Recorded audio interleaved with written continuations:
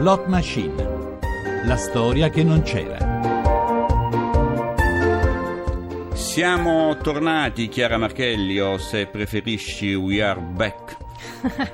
Perfetto, Vito Cioccio, la pronuncia perfetta. Prima o poi lo prendo questo terzo livello?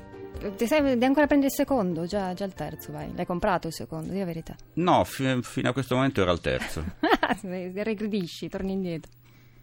Allora, vogliamo rileggere il riepilogo della Storia in Progress per la nostra terza e ultima parte di Radio 1 Plot Machine? Assolutamente. Non è affatto come se lo aspettava. L'aveva immaginato alto e robusto e invece basso e magro. Adesso me ne vado, pensa guardandolo avvicinarsi. Poi, guardando meglio, si arresta. Stupore, disorientamento. Si siede. Prova a nascondersi il viso tra le mani, ma è troppo tardi. L'uomo si avvicina a Sofia e le dice: niente scenate. La sua statura era inversamente proporzionale al timore che incuteva. Quella voce l'aveva sentita, minacciosa, al telefono, per giorni e giorni. Vorrebbe scappare, correre via, ma il ricordo pressante di quello che è stato la paralizza. È tutto sul foglietto che tiene in tasca, accartocciato. Deve rimanere, deve andare fino in fondo. Niente male questo seguito, pensavo anche alla qualità della scrittura. Mi veniva un dubbio mentre ascoltavamo le informazioni sul traffico, ma si possono secondo te cominciare a delineare i caratteri dei nostri due protagonisti, di cui dunque una è Sofia e l'altro non sappiamo ancora come si chiama, però è un personaggio maschile. Sì. È un uomo, non gli abbiamo ancora dato un nome, vediamo se verrà fuori nelle prossime proposte o nel corso della prossima puntata. Direi di sì, ci sono già due personaggi abbastanza ben delineati, soprattutto lui, che in un'unica battuta dà l'impostazione del suo carattere, del suo personaggio. Niente scenate, la sua statura era inversamente proporzionale al timore che incuteva, quindi questa poi la portiamo al presente, perché in effetti tutta la storia è al presente, quindi cambieremo il verbo in settimana, il tempo verbale in settimana. Lei è la protagonista, quindi abbiamo forse una personalità più sfaccettata, si trova lì e quindi capiamo che c'è un appuntamento dietro, è timorosa, si spaventa ad un certo punto, però decide di rimanere, quindi comunque mi pare un personaggio volitivo che decide appunto di andare fino in fondo. Te li immagini già, che ne so, fisicamente delineati questi due personaggi, oltre ai caratteri? Sì, lui me lo immagino appunto piccoletto, nervoso, cattivo, magro. Lei forse è un po' più morbida, però con dei bei tratti decisi sul viso, non un effetto taffetà, ma insomma bella tosta pure lei. Così stuzzichiamo anche la fantasia del nostro Luca Torrisi in redazione, che magari chissà questa settimana si inventa un disegno su questi magari, bravissimo. Su questi, non esagerare, su questi bravino. Su questi, no, è bravo, su questi due protagonisti.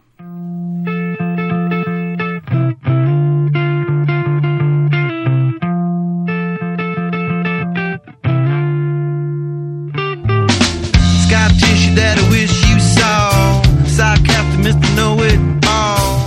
Close your eyes and I'll kiss you, 'cause with the birds I'll share. With the birds I'll share this lonely view. And with the birds I'll share this lonely view. And push me up against the wall. Young tuck girl in a push-up bra. I'm falling all over myself to lift your heart in case you're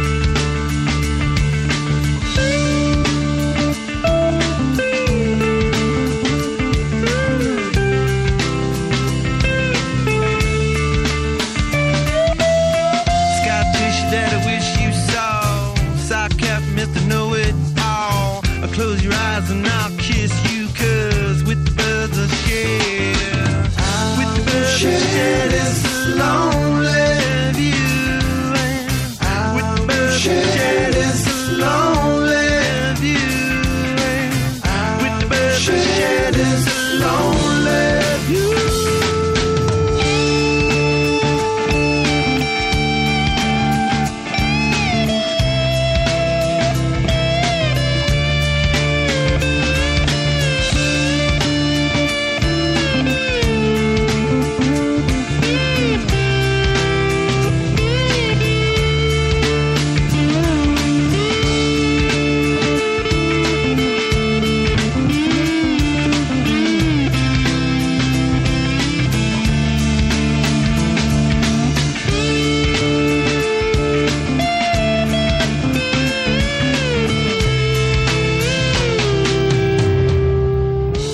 Scar Tissue dei Red Hot Chili Peppers. Tra l'altro Scar Tissue è anche il titolo dell'autobiografia di Anthony Kiedis, che è l'autore dei testi e la voce di questo gruppo fantastico, di una rock band tra le più di successo al mondo di Los Angeles. E questo libro, tra l'altro, mi è stato consigliato dal nostro regista Leonardo Patanè, perché pare che sia un libro molto bello sulla vita piuttosto intensa, avventurosa del cantante dei Red Hot. Di intenso e avventuroso, che cosa è arrivato nel frattempo sulla nostra Storia in Progress? Un po' di tutto. Anna Maria Martinolli. È gente pericolosa, l'aveva detto Carlo, un amico di famiglia, ma in questo foglietto ci sono le prove dei loro misfatti. Se vuoi rendere giustizia alla memoria di tuo padre, non ti resta che affrontarli. Oppure Giorgio Amato. Credici, non sei riuscita ad uccidermi. Sì, sono ancora vivo. Ne aspettiamo altri, magari facendoci ispirare, perché come abbiamo detto poco fa, a Radio 1 Plot Machine la fantasia ci viene ispirata anche dalla musica.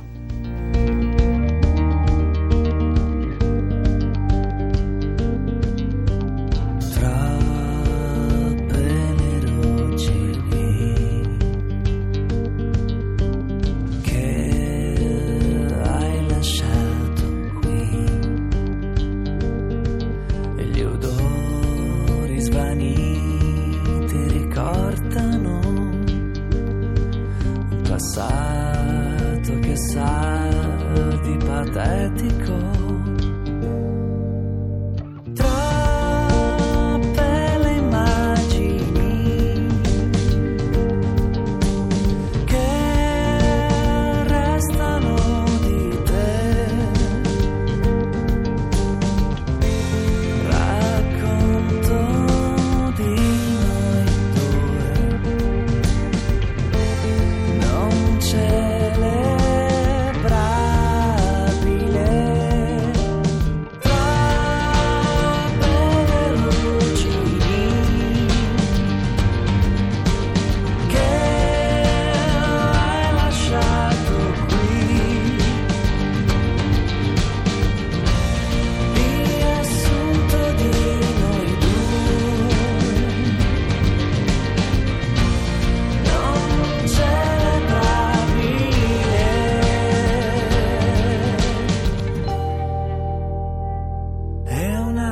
Giorno se ne va.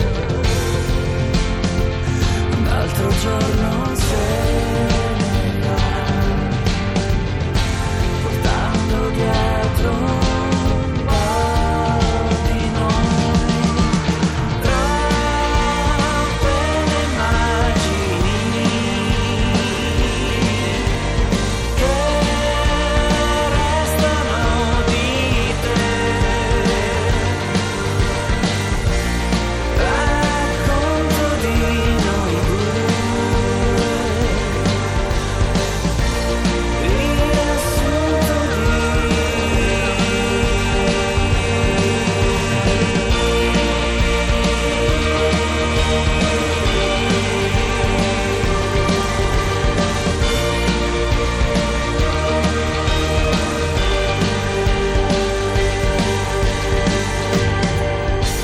Questa era Ruggine di De Niro.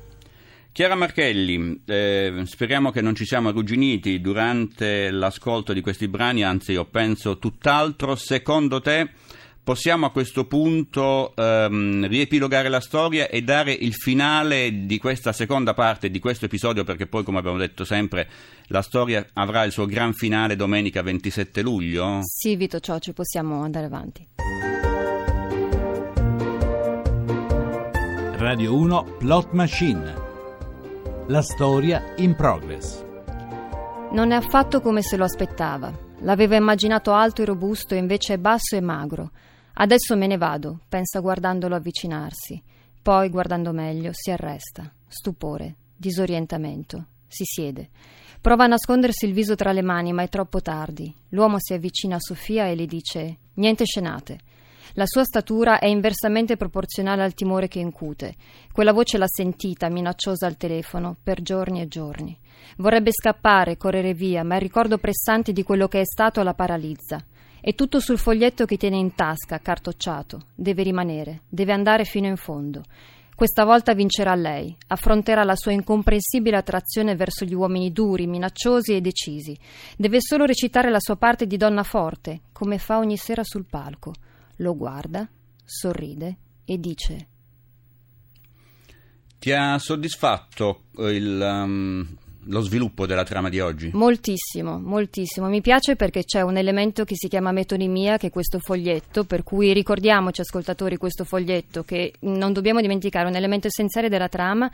E poi mi piace perché finisce aperto come la volta scorsa, con una battuta di dialogo pronta, si spera, per la prossima puntata. Quindi non mi resta che dire bye bye Chiara Marchelli. And bye bye to you, Mr. Vito Cioce. Thank you. Allora, intanto continuate a inviare i vostri racconti sulla radio, i social network, al sito www.plot.rai.it sino alle 12.30 di mercoledì prossimo, e votate i 3 ascoltati oggi cliccando mi piace sulla pagina Facebook dalle 12.30 di oggi alle 12.30 di venerdì 18 luglio.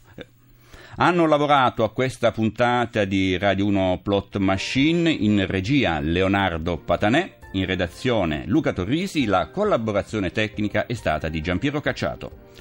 Da domani potrete ascoltare o riascoltare la puntata scaricando il podcast sempre dal nostro sito plot.rai.it. Adesso la linea passa a Paolo Corsini per Tra cielo e terra con la diretta dell'Angelus di Papa Francesco. Vito Cioce e Chiara Marchelli vi danno appuntamento a domenica prossima, sempre qui su Radio 1 in diretta dalle 10.30.